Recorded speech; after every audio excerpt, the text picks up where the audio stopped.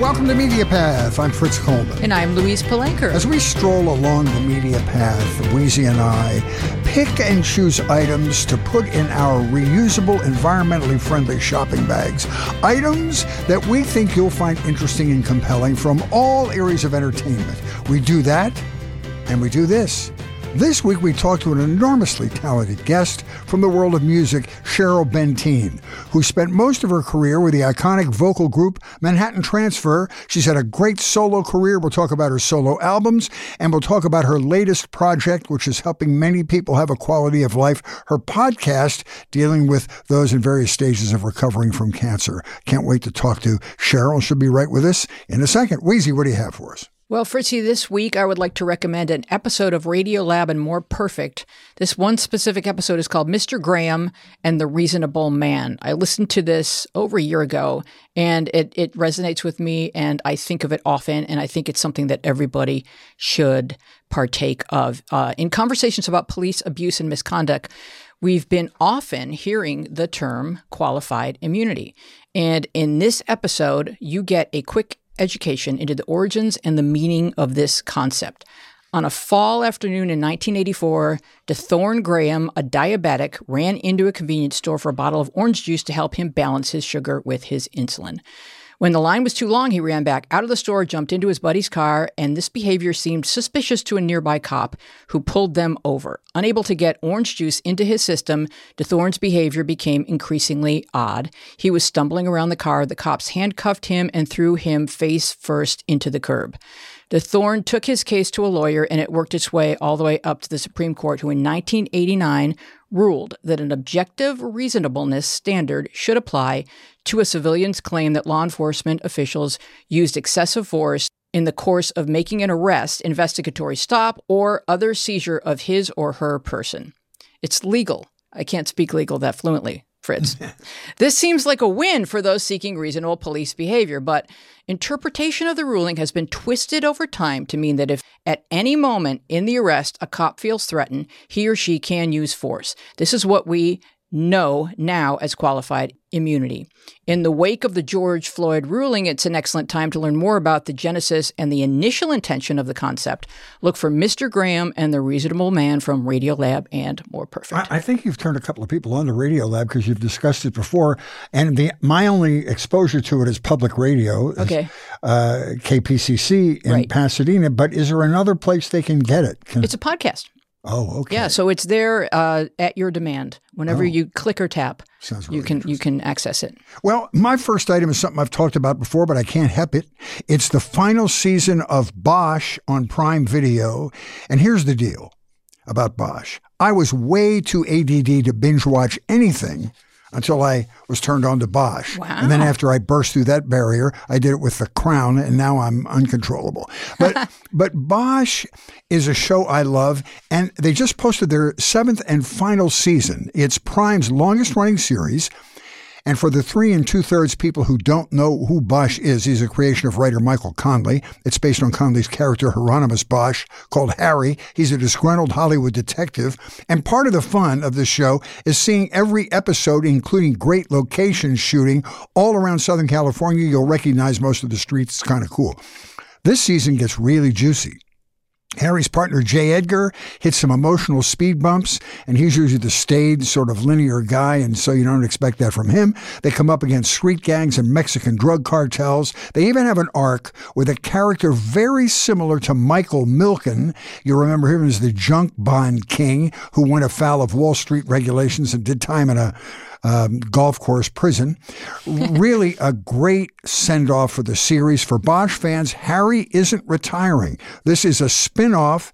It's in production already. It's going to be not on Prime, but on IMDb, which is kind of odd. But I guess they're trying to drive viewership over there since they don't have any original programming. Okay. Harry becomes a state-licensed private detective, and there are 1 or 2 characters from the old Bosch that will go there as well. I love the series. Wow, that sounds extremely exciting. Mm-hmm. I will look for all of that. Mm-hmm. Very good recommendation, Fritz. And the spinoff is a hot tip. Mm-hmm. So I'm watching a show on Netflix. It's a limited series called This Is Pop. I am too. Yes. Okay. I didn't know you were watching it. Yeah. I can't wait to hear what you think about it. I'm lapping it up. This is a Netflix series which sets out to uncover the real stories behind your favorite pop genres, songs, and artists. The topics covered in each episode are unique and intriguing. They include T-Pain and auto-tune, the history of music festivals, the disproportionate influence of Swedes on American pop music, and the Boyz II Men effect, which studies how, in the tradition of many great black artists, the sound and style of Boyz II Men was quickly appropriated by white artists who then met with even bigger success. For example, boy band producer Lou Pearlman actually placed an ad in trade publications which read, "Looking for Boyz II Men vocals with New Kids on the Block look." What could be more blatant? Thinly veiled racism there.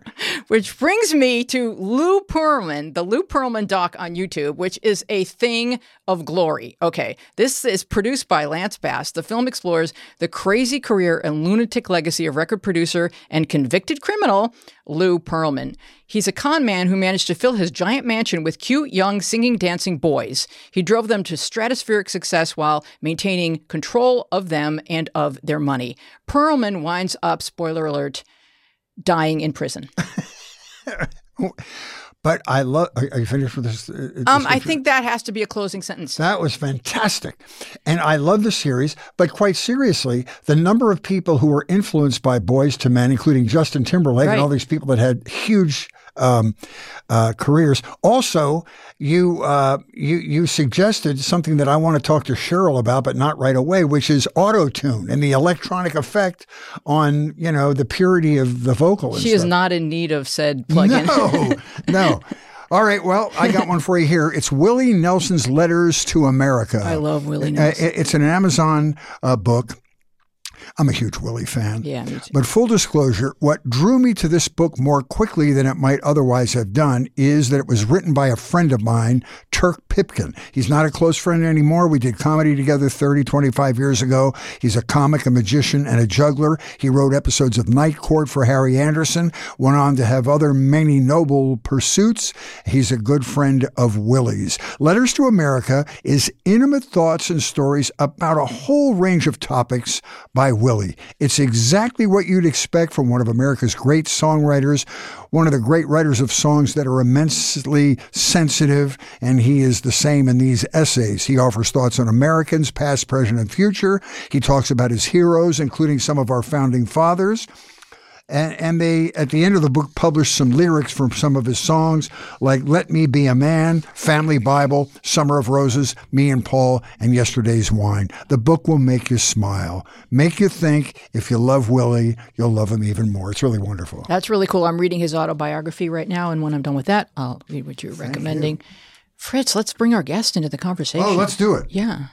We are so happy to welcome Cheryl Benteen. Talented in so many ways. She spent most of her career as a vocalist for Manhattan Transfer, this iconic vocal group. They together won 10 Grammy Awards.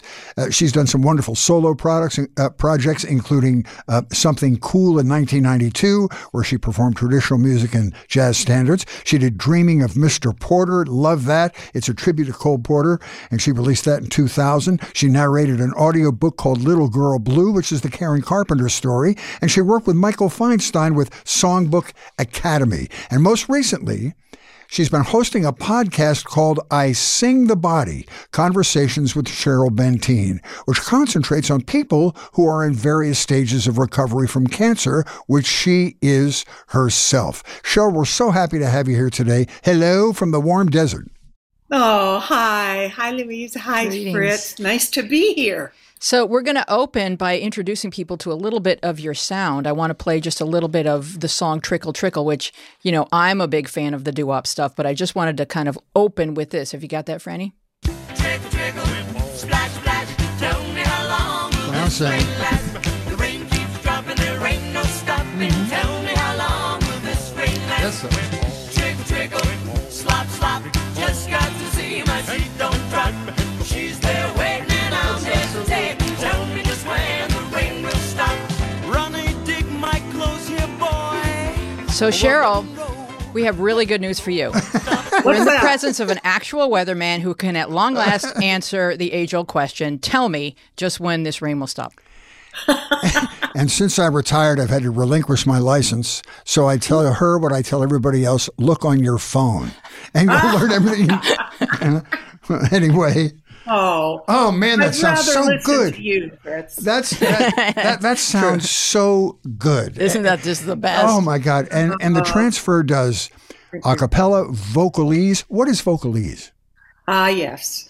Well, Lambert, Hendricks, and Ross, if you recall, a trio in the mid-'60s, they kind of were the starting point, featuring, of course, Jon Hendricks lyrics, of vocalese. Well, what he would do is take a jazz instrumental piece, whether it's Miles Davis or Clifford Brown or even Dave Brubeck, and put lyrics to it. So it turned it into a song that you could sing, which is pretty, it's challenging and it's so exciting. Like we'll do an ensemble part of like Corner Pocket, which is a Count Basie piece, and just sing those horn parts with a story. And then when the solo comes around, that's when it gets real interesting. Then one of us, whoever is appropriate for that solo and that instrument, will continue the story. And some of the solos are pretty intense. So it's a wonderful style of music. And you give this song a second life. We had a guest on here who started Friends of Distinction, who did that with, was it Grazing in the Grass, or what song did he put lyrics to that gave it a second life? It was a Ramsey Lewis instrumental song. Help me. I can't remember. Oh, okay. God almighty. Not the In Crowd. No. Close. But it was one like that, and he gave it, another 5 or 10 years of life beyond its original popularity. Exactly. Maybe it was cool. Grazing in the Grass. Yeah. I don't have that at the tip of my head. But what I'm wondering is, like, a lot of those jazz riffs were improvised. Do you guys just memorize what was on the record and capture that and stick to that, or when you're on stage, do you sometimes kind of do a little bit, have a little bit of fun with it? Well, no, the rule is, it's a really good question. The rule is you stick with the solo, and because they're so intricate and difficult, it's always challenging. So it doesn't really get boring ever, and our harmonies are always fresh because you never know how it's going to sound. That's the love of, a 4-part harmony. You just never know. And yeah, it's that record, by the way, Vocalese, turned us around. We got 12 Grammy nominations for that. And it changed us. It changed our careers. And the record company, I can say this on the side because they didn't want to do it. They said, no one's going to listen to that. No. And Tim Hauser, God love him, the founder of our group, he just went in there day after day, fighting until they finally said, okay, go ahead. And it turned out to be probably the most memorable and my favorite record of our careers. Wow. Hey, speaking of Tim Hauser, let's just do a broad reflection on the nearly 50-year career of Manhattan Transfer. Talk about how it got started. Tim was the founding member, am I right? Exactly. And just generally walk us through. And then there are 2 manifestations of the transfer too. You're smiling. Is that a bad idea? Is it going to take too long? No. Okay. It's funny because I wasn't there, but I've heard the story so many times. They started in 1972.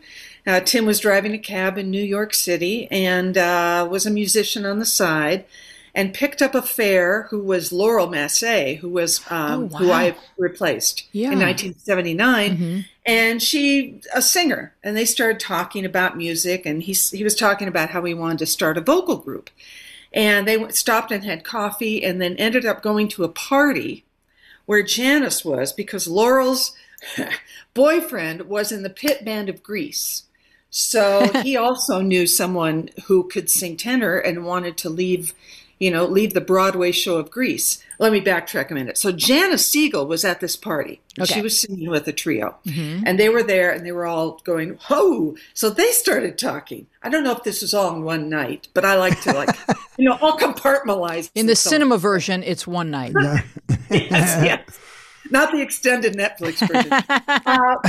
So then they needed a tenor. They were going to do 4-part harmony. Tim's dream was to be like the sax section of the Count Basie band, where it's, oh my God, that's so cool. the 4 parts which were 2 women and 2 men, which really hadn't been covered a lot in the past. There were a lot of men groups and, of course, the girl groups.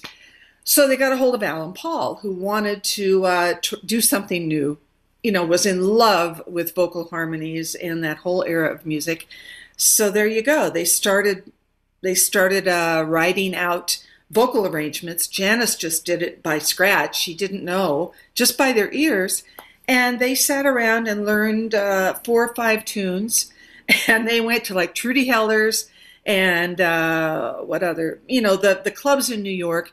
And that's all they knew. So they would do the 5 or so tunes and then take a break and then do them over and then take a break.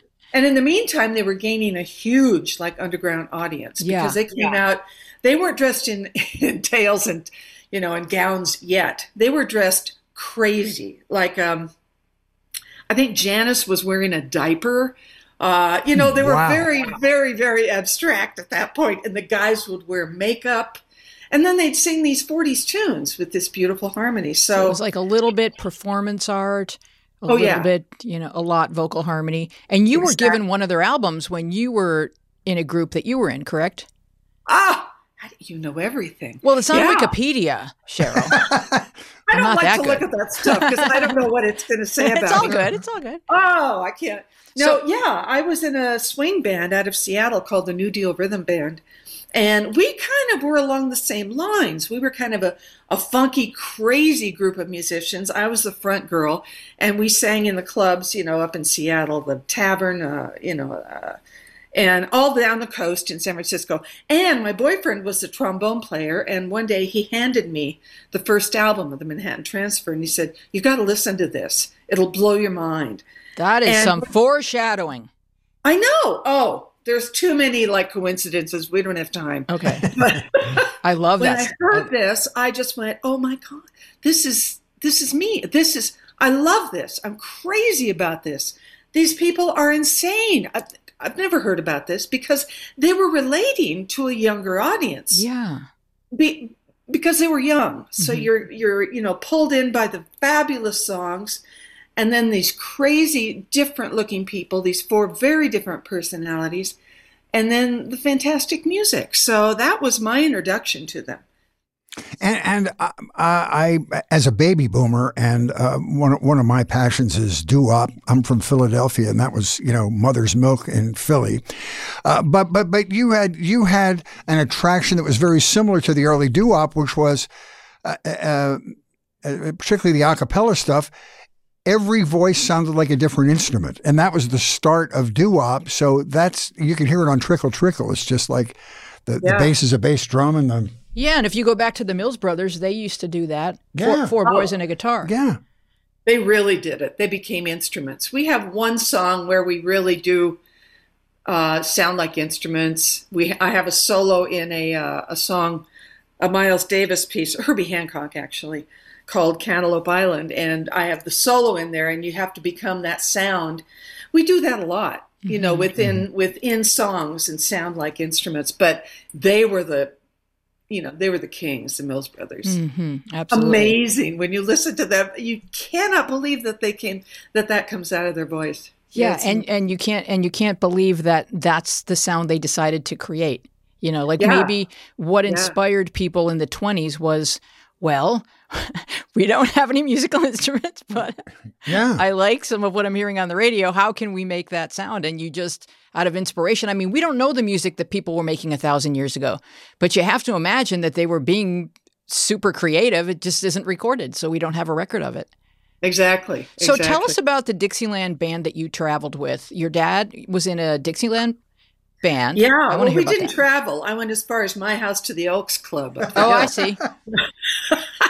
But that was interesting.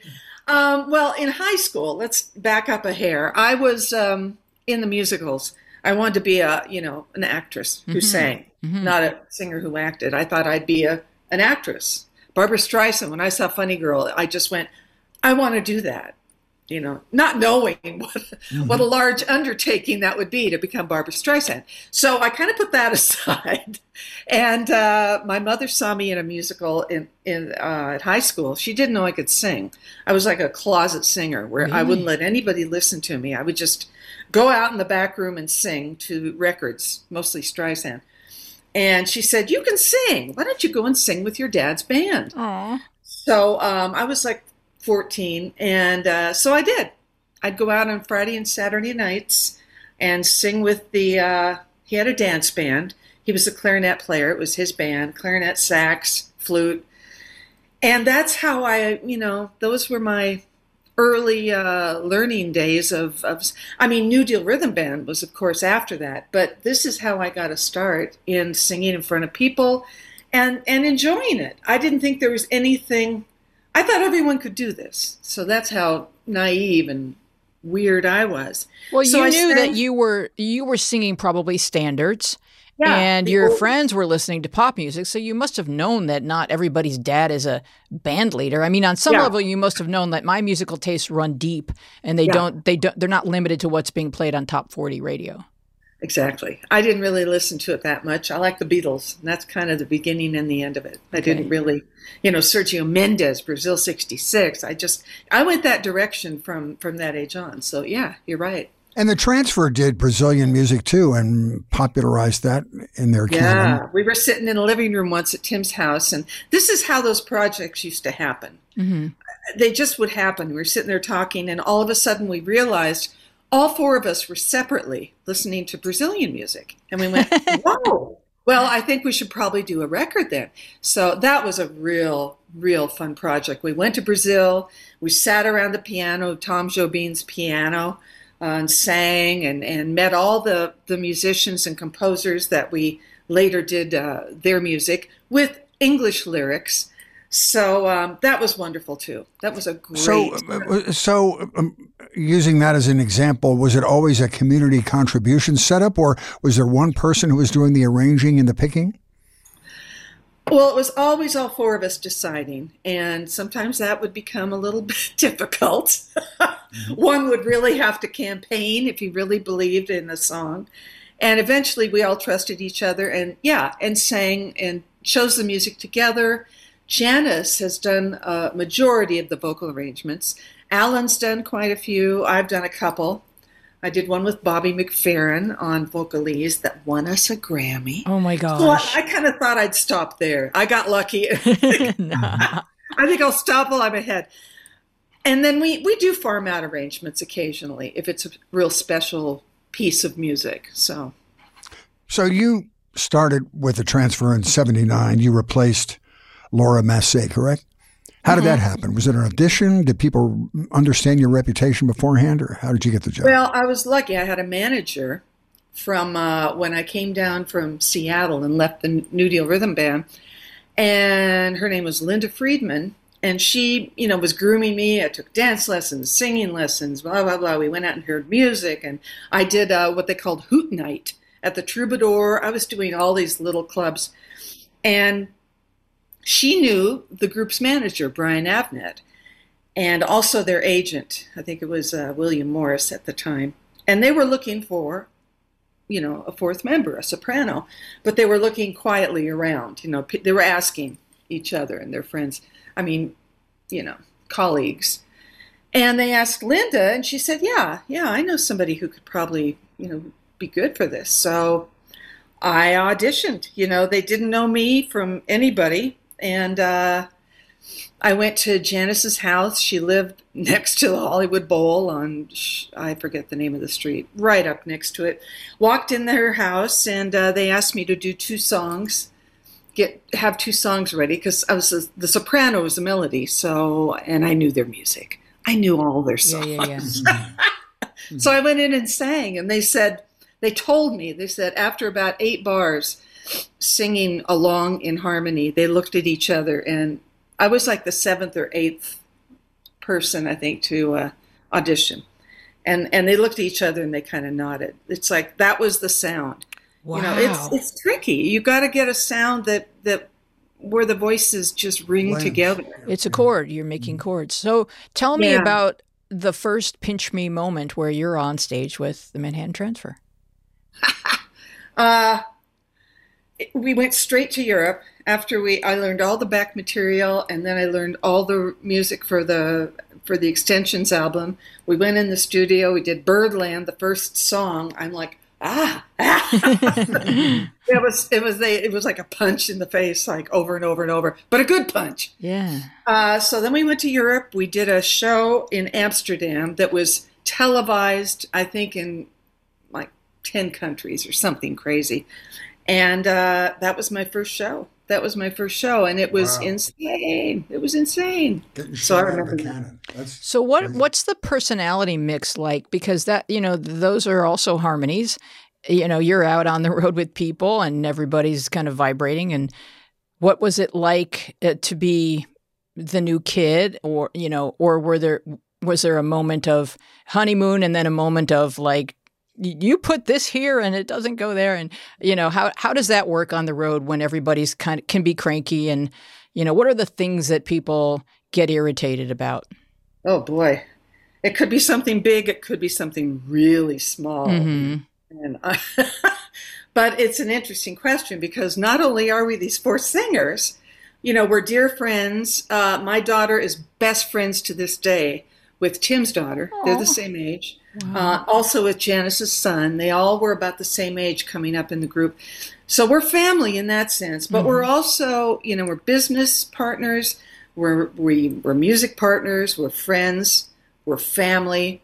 And all that combined can get very complicated sometimes. Mm-hmm. That's a good word. So when we do push each other's buttons, at this point, we know what those buttons are. Mm-hmm. So we kind of stay clear of that and just let the music lead the way. Yeah. Because that's what we're there for. Yeah, because it's like, it's hard enough to have one marriage, but to be in a group and now coming up on your 50th anniversary, that means, and you since 1979, that means you have to navigate every person in the group has a unique relationship with every other person. So there's all these crisscrossing relationships that are one-on-one, one-on-one, one-on-one, and you have to, you just have to know how to navigate, how to choose your words in a way that sounds kind, and even when what you're about to deliver is maybe something where you feel extremely annoyed, but you still have to say, you have to find a kind way to that would be a productive way to deliver this message and be heard. Are you sure you haven't been in the studio with us or our rehearsals? She's been in enough studios on her own with stuff. I know you were there. I know you were at our rehearsals. Yeah, exactly. But I think we're not all in Manhattan Transfer. We're not all in the studio with you guys, but we all have similar types of friendships or business endeavors where that kind of thing is essential. And you can hit a point where it almost might fall off a cliff, but everyone has to love it enough to not let that happen. Yeah, exactly. And she made a documentary about that, about the Cowsill family called Family Band. Right now it's on Netflix or Prime. No, it's on Prime. And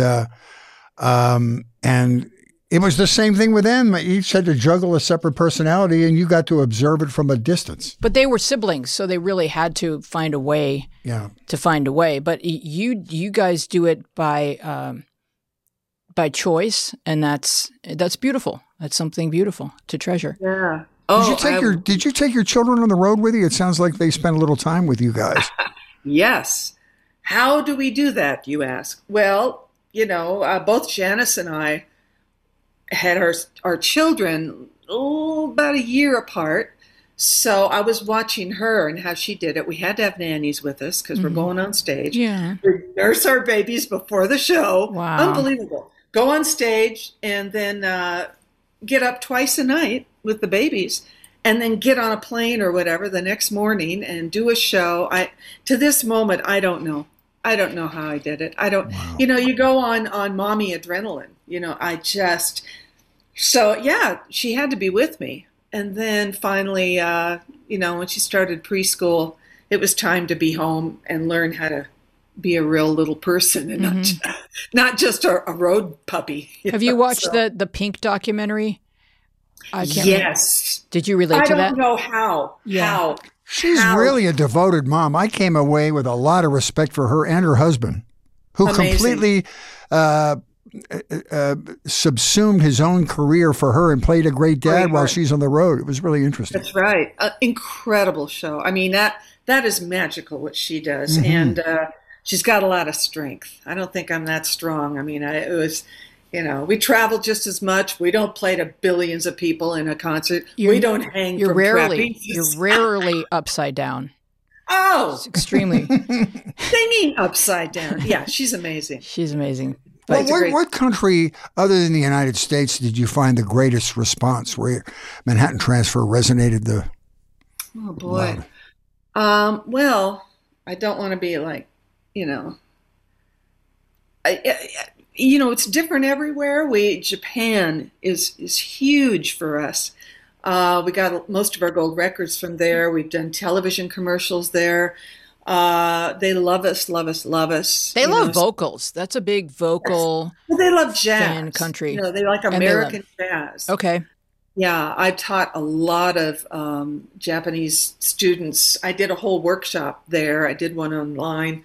And they just want to sing our standards. And it's challenging, as you can imagine, to coach them with that because they didn't grow up with that, but they want it so bad. So that's lovely. And then Europe is wonderful. Australia is wonderful. I can't really, pinpoint one place. We're really lucky. We've had fans that have held out for as long as we've been around, and they're my age now, and then their kids, and then their kids. Oh, yeah. What style of music, because you guys are known for your eclectic arsenal of beautiful repertoire of songs that you can perform. What style is the most difficult, maybe not just to sing, but to blend? To blend.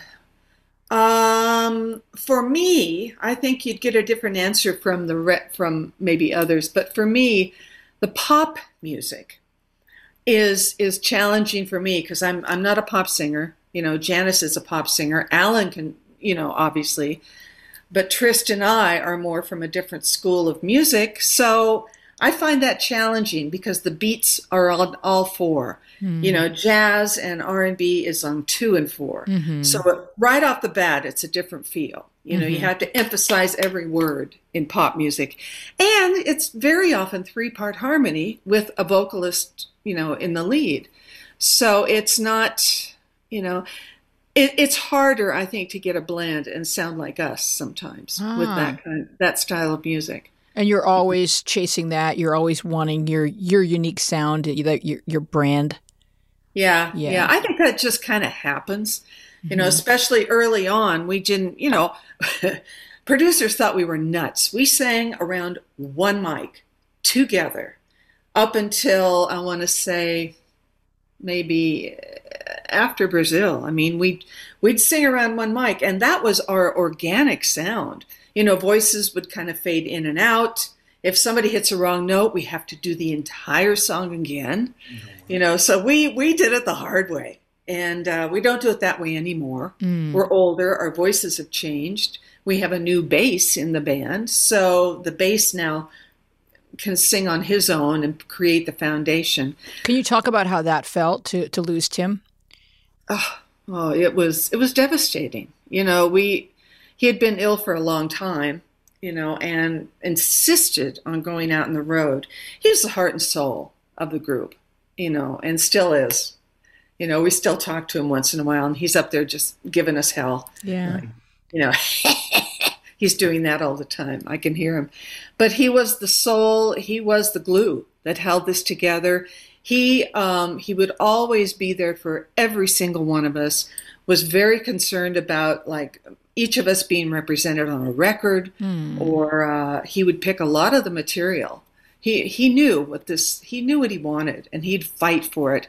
And he was crazy too. I mean, he would really, he had this genius for music, and he knew every record, A side, B side, especially doo-wop. That was his thing, but also jazz. And he just, he championed me when I came in. He was determined to find my place in the group. He goes, June Christy, you're a cool singer. Sing something cool. Sing that style. And then he'd find me another song and then another song. And he did that with all of us. So he's sorely missed. The first show in Japan, I mean, these young ladies who love us, they were sitting there weeping. A lot of people were, Yeah. crying. And you guys too, I as bet. we came out. Yeah. So, and they still love us, though. Of course. Well, he started the Manhattan Transfer, and I think for modern audiences, say baby boomers forward, your group is what attracted attention and grew new fans to vocal harmonies. And you end up with the Pentatonics, which my daughter loves.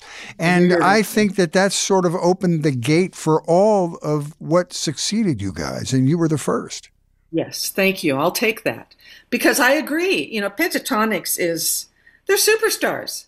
We know them. We went to a show. I couldn't believe the enormity of their show and their voices. They're all pretty much, classically trained. They're very, very good at what they do. I'd agree with that. I think it's great. I mean, even those Pitch Perfect, those movies that came out, Glee, all of these shows, all of this stuff that we've been doing since, forever. Yeah, so and even bands like what you were talking about, Boyz II Men, 4-part harmony, probably could be traced back to the appeal of Manhattan Transfer. Yeah, sure, absolutely. And what do some young people say to you, or people that are even now doing well in music, when they come up to you and they're meeting you? What are some of the things that they say to you and that they're eager to let you know? Well, they couldn't be sweeter. I mean, there's so many like college vocal groups that we come upon, that will come backstage and sing for us, and they're just like, oh, and they'll sing our songs. And so it's so rewarding. It's so touching that happens. But they just go, you introduced me to jazz, or we got married and that's the song we play. There's so many wonderful things that have happened on that level where we'll get a letter and they'll go, I lost my father and this is the song that he loved. And so we somehow have touched a really deep level with people that is just, it's so gratifying and it's so moving. But young singers, again, they'll say, Vocalese turned me on to Miles Davis or to jazz in general. And it's wonderful. And Pentatonics, they're their own thing, but we did one recording with them, actually, one of their Christmas records we were on. Jacob Collier, I don't know if you know who, he did the vocal arrangement. He's a young wunderkind. Wow, that's powerful with you guys and them together. I know, it was great. It was great. It's on, we did White Christmas, I think, and it's on, and it's on one of their many Christmas records. Back when you were 13 years old and just starting to sing with your father's Dixieland band, who were your musical heroes? Who did you look up to and want to emulate? Well, my dad, the clarinet player. I know it sounds weird, but that's how I learned to swing music. That's how I learned tone. That's how I learned phrasing. It's just being around him. And then there was anything from Judy Garland to Ella, to Tony Bennett, to Frank Sinatra. I think I listened to everybody after that. But early on, I really didn't have that vocabulary. I'm a very small town. Didn't go to Broadway shows, didn't go to shows. Although my parents' first show they took me to in Seattle was Peggy Lee and the Mills Brothers. What? Wow. So, I know. I got a good start, right? Oh, my gosh. Well, Weezy's family is personal friends with the Mills Brothers, and so she goes way back on a family level with the Mills Brothers. Oh, wonderful. Yeah. Wonderful. My mom actually interviewed them when she was in high school and stayed friends with them. So throughout my childhood, do you remember during the kind of nightclub days when you would do a 2-week engagement in a town? Yes. So we were in Buffalo, New York. It's summertime, and the Mills Brothers are coming over for dinner every night because we were their Buffalo family. I think they had a family in every port, just so they could feel normal and not have to eat hotel food. And so that was just kind of magical. Wonderful. Wonderful. I think that was a stepping stone for me. The universe telling me, okay, Cheryl, you're going to sing harmony and you're going to sound like Peggy Lee. Well, I was always that kid that wanted to sing the harmony on the record. And then I wanted to make up my own harmony and find one that wasn't in the arrangement. And was that you?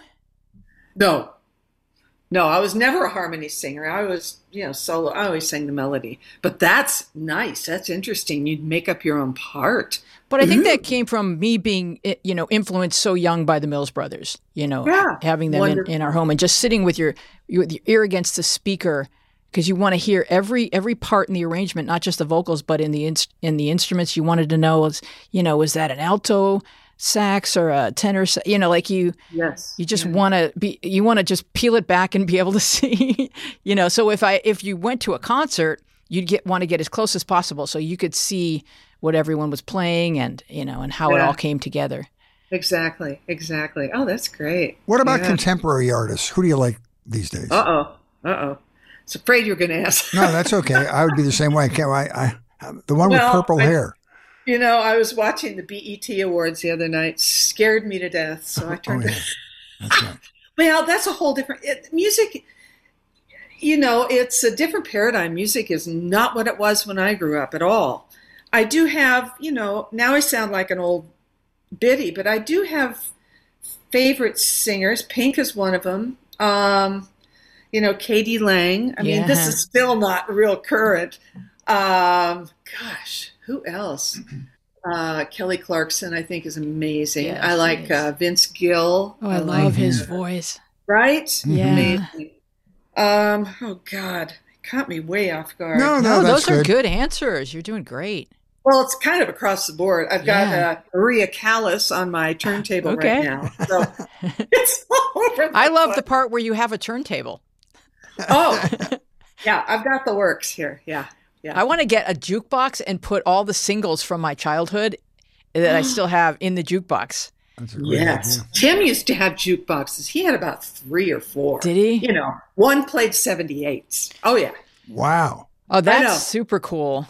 Well, talk about what it was like to now be on the side of the auditioning side of things, where you're seeing people that are going to now sing Tim's part in your group. What was that like? Did everybody agree on what you were seeing and hearing? Does the person's personality factor in when you have the conversations afterwards about who would be a good fit? Well, it happened again, like kind of magically. We didn't audition. We didn't have time. Tim got sick on the road, and we needed somebody the next night. Oh, my goodness. And I called Claude McKnight from Take 6. I said, we need a bass. And he goes, well, here's two guys.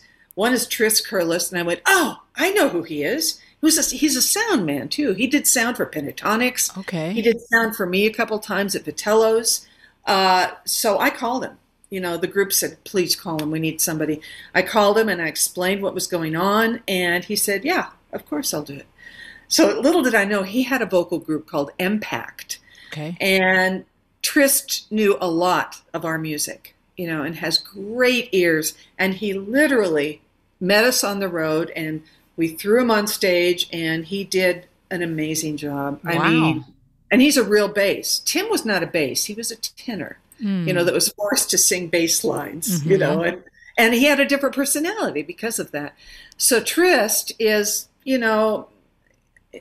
amazing. He's amazing. He does beatbox. He does things that was never in our repertoire. So he's bringing us, a few levels up, and the blend is different, but it was different when I came in too, when I replaced Laurel. So you just kind of go with it, and the personalities get along really well. And that's really almost 50 or more % of the success of us, Absolutely. So what is on the horizon for the transfer? You're coming up on your 50-year anniversary, and now we're coming out of a pandemic. So what have you guys got planned for us? Well, we haven't sung for 1.5 years together. It's kind of nuts, really. First thing we're doing is going in the studio end of July, early August. We're doing a symphony project, German WDR Symphony Orchestra from Germany. Wow. And they hired us to do this, basically. They came to us. So all the symphony tracks are done. We had new charts done for the vocals and obviously for the symphony. And we're going in to sing, in the studio. We'll see what happens with songs that we've already done, like I said, that didn't have symphony charts attached to them. So Okay. that'll be really interesting. Yeah. And then we're working on a documentary. Oh, Hopefully it will come out maybe 22, early 23. And we start touring. Oh, and a box set, Concord box set with five CDs, 5 discs from unknown stuff that was never put on a record to live things. And so that's wonderful. A lot of stuff is coming together next year. That's fantastic. I know. We're pretty excited. Yeah. I want to talk about your diagnosis, Cheryl, because it's slightly adjusted the last part of your life, but you're giving so many people hope in what you're doing with your podcast. First, let's talk about your diagnosis. Oh, gosh. Well, we were on the road in 2011, and I started getting ill. I just didn't feel good. We were in Europe. And, of course, we're in Europe, right? And went to a doctor, and they gave me like a breathing machine. It didn't help. I was just getting weaker and weaker and weaker, and I couldn't eat. I stopped eating, and something's really wrong here. So when we got home from Europe, I'm really condensing this because you don't need details. Alan Paul, my partner, said, "I'm sending you to my doctor tomorrow. Something's wrong here." Mm-hmm. I'd lost over 25 pounds on the road. And I was like this, hanging onto the mic stand, thinking, the last thing you think is, of course, I went to the doctor that next day and got blood tests and went home. He called me when I got home that night, and he goes, "Is your daughter with you?" And I said, "Yes." "Can she drive you over to Tarzana to the emergency room?" I said, "Yeah, what's going on?" He goes, "Well, I saw something I didn't like in your blood test." So went there. Of course, they don't tell you until, Mm-hmm. And I went in that night, and the next day they took my spleen out. Oh, goodness. And it was riddled with cancer, I guess. And then I had to wait a full month for that to heal better, and then started chemo. Mm-hmm. I had non-Hodgkin's lymphoma the first time around. And I was off the road for 8 months, which that was the hardest part for me. I know it sounds silly, but I was like, I can't do this. I got to be on the road. We have a Christmas tour coming. That's not silly at all. So I stayed home, did 12 treatments of chemo, and lost all my hair, started wearing wigs, went back out for a year with the group. And almost to the same month, a year later, I got sick again. Oh, boy. This time it was rougher because you could see swelling on my lymph glands all around me. I went, no. So I went back to the doctor, and this time it was Hodgkin's, which is much more severe, and, it's brutal. And they went to my doctor, and he sent me to a stem cell transplant specialist at City of Hope, which I got to give them so much credit. They're an amazing place. And I got a stem cell transplant. Wow. The doctor said, "You don't want to go through this anymore, do you?" And I said, "No." So we're going to change how. How many? we're gonna Let me change just how put this in a timeline. How long ago was this we're talking about? Started 2011, and I was clean bill of health 2014. Yes. So when I've you been get good ever since. the stem cell, we're going to change how your cells are reproducing. Is that the idea? Yeah, they took mine and they put it through the ringer, so to speak, and put it back in me. Clean, shiny, clean cells. Okay, and awesome. I did have a scare during the pandemic, though. I had to get a biopsy, but I'm fine now. You're fine. Okay, good. You look have good. such great energy and a great smile. It looks like you're feeling well. And all of this led to your current project, which is quite impressive. And even people who are not touched by cancer directly, when you listen to your podcast, it's very hopeful. It's called I Sing the Body, Conversations with Cheryl Benteen. Tell us about that. Well, that actually happened early on in the pandemic. We got off the road, and I immediately started writing songs. I don't know what that was about, and they're still sitting somewhere in a corner. And then I thought, it's something I've always wanted to do, because I went to like a healing workshop called We Spark in Los Angeles when I was healing emotionally. And I realized I had hit a wall emotionally at a certain point. This is like a year plus after I was fine. And it's post-traumatic stress disorder, basically, for post-cancer, survivors. And they don't tell you about this. I had to try all these different, I tried all different, what's the word? See, I don't have words right now. Therapy, techniques. Antidepressants. Oh, okay. Yeah, because I was crazy. I'd pull over the side of the road and just sit there and cry and scream and da-da-da. I'm going, something's wrong here. So when I finally got settled into what works for me and what will keep me going and not kill people, I thought, I wonder if there's other women I can talk to. This is a mystery. This is the unspoken part of cancer, surviving after it's all over, and when you're well, trying to be a person again. But guess what? You're different. And you do see things differently, and resentments can fall into place, self anger, self-doubt. If there's not self-care taking place, this is my experience, as you're healing and when you're done with cancer, if you don't stop and go, Cheryl, your body just went through hell. You got to thank it. You got to be nice to yourself. Instead, I just went out on the road and I just kept working, without grieving, that's a big part of my podcast. I ask all the ladies, did you grieve your illness?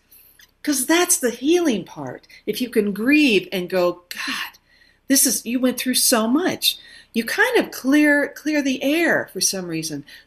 But it's not till after I struggled through those steps and didn't clear it that I realized I got to talk to some women. So in talking to these women, 8 different women, 7 of them were singers and very good friends of mine. This is just skimming the surface of, let's see, who can I talk to? Oh, there's her. All different kinds of cancer. 2 of them are still struggling, in the struggle, in the battle.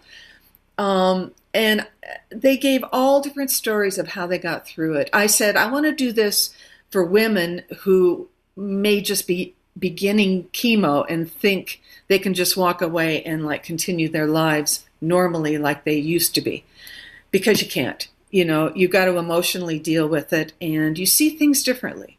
It can be subtle, but I think the longer I'm well and clean from cancer, the more I'm really appreciating that I'm here, for one thing. Well, you offer some great repeating words of advice in your podcast. One is, we're all different, but we're all on the same road, which is kind of something you can expand out to every human being's relationship to every other human being, but for cancer survivors. And another line you use that I love, you don't want to frighten, you just want to inform. Yeah, exactly. I had to keep saying that because, for people who have not gone through it, it really is for cancer survivors, but it's hopefully for everybody, like you were saying, that it's how to treat your friends or your loved ones or your mother or your whoever who's gone through it. They don't know what to say or what to do. I'd get rides to chemo. Even my daughter, she was in high school when this began. She didn't know what to do. She froze up. I mean, she was there for me, but what's a kid going to do when her mother's sitting there, on the couch for 6 months? So it is truly, I'm really proud of it. I talked to 8 women. I think that's enough. Yeah. I mean, how much more can you, so I'm looking in another direction with possibly healing music that these women can sing or put online, because I'm realizing going through this that the music portion of their lives really played a role. You don't have to be a musician, but a healing, something healing. I was playing opera in the hospital room when I was getting my my new cells, because I thought, okay, there's got to be some sort of celebratory sound, and nobody else in the hospital was playing music. So anyway, I'd like to go to that level next, if I do. Well, we ought to say that it's interesting and hopeful for people who aren't even cancer folks. And because it's not what you think it's going to be, like a serious conversation between you and your doctor. You have many laughs. I loved hearing the stories between you and your friends, and there's laughing and there's joking, and it's not down at all. Yeah, there has to be humor involved. Thank you. I appreciate that. It's, yeah, there were some funny moments, you know, and I'm sure there are people listening going, how can they laugh at that? Well, you do, you know, and that kind of helps you get through, as you both know. I mean, you're lighthearted, beautiful people, so you need that. Yes, I think we all need to laugh, and even though, and I think people laugh at things that are very inside, and you know, in this case, it may seem like to someone who's not going through this, how could you laugh? But when you're inside of it with someone else who's inside of it, and you're sharing it, that is what invites laughter, and then the laughter is then healing, and it's part of the healing. Did you find that people were eager to tell you their story because you're a sympathetic ear, or you have to pry it out of them because it seems so personal and dark? Oh my God, these women, I had to edit. I was an editor too. They would go on and on and on and on. They loved sharing it because I think probably hadn't talked about it maybe to anyone on this level. Or to someone else who could understand fully, and it's so cathartic. To just be heard. They felt good afterwards. I learned a lot from them. So I was very, very blessed that they were there for me too. You know, I just let them go. But again, there were so many stories. I had to cut them down a bit. Right. You know, it was fun. And you learned how to make a podcast, and this is wonderful. Yeah. I don't know if I remember now. It's a while back, but you know, I might continue that. It's in some form. I mean, there may be something else about which you want to do a series of shows. No, I love your idea of the healing power of music. I think that's a podcast in itself. Right. And I don't know if I could contribute their music that got them through a tough time. Exactly. Well, people are struggling with all kinds of things, you know, different illnesses, even, you know, mental, you know, health issues. And so music is kind of, it does sort of change your cellular balance. I notice when I put it on, it changes how I'm actually feeling in that moment. So something is transforming when we listen to music. There's a reason why humans are attracted to these sounds that we can make. Yeah. And I have an example of that in a far less dramatic form than recovering from a disease. But as the pandemic started, I promised myself, because of what we have been through, without being specific, the last 4 years in Washington, I was going to tune out the news because I had become addicted to all platforms of news. You know, it was like looking into the abyss, and I was afraid I'd miss something. So I promised myself I was going to stop doing that, and I did, and I started listening, and it was so therapeutic. And until recently, when the dust settled a little bit and I went back to a little news, I found myself listening to Sirius XM, every channel, the Blues Channel, Motown, 60s on 6, the 70s on 7, all that stuff. And it was it honestly, it elevated my spirits from where they had been for 4 years. Honestly, it was very therapeutic. I believe you. Look how lucky I am that I get to make music. But I'm with you 100%. I mean, I just... How old is your daughter now?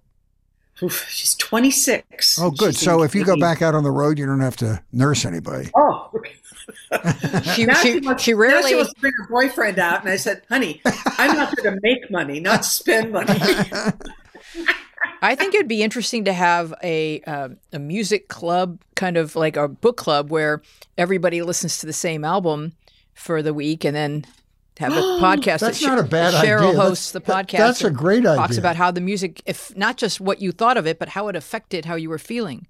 Oh my God! You want to be my producer? Oh, that's her talent. We'll talk about that. As a matter of fact, I will say this: that when you guys get close to that documentary, you ought to bring the whole group and come back and talk to us again. We'll help you promote it. Oh yeah, absolutely. Would love to do that. I would love that so much. I have one. That's a great idea. Okay, Cheryl. We'll talk. So I have one question to you, and this comes to you from every fan or anyone who's ever listened to your music before.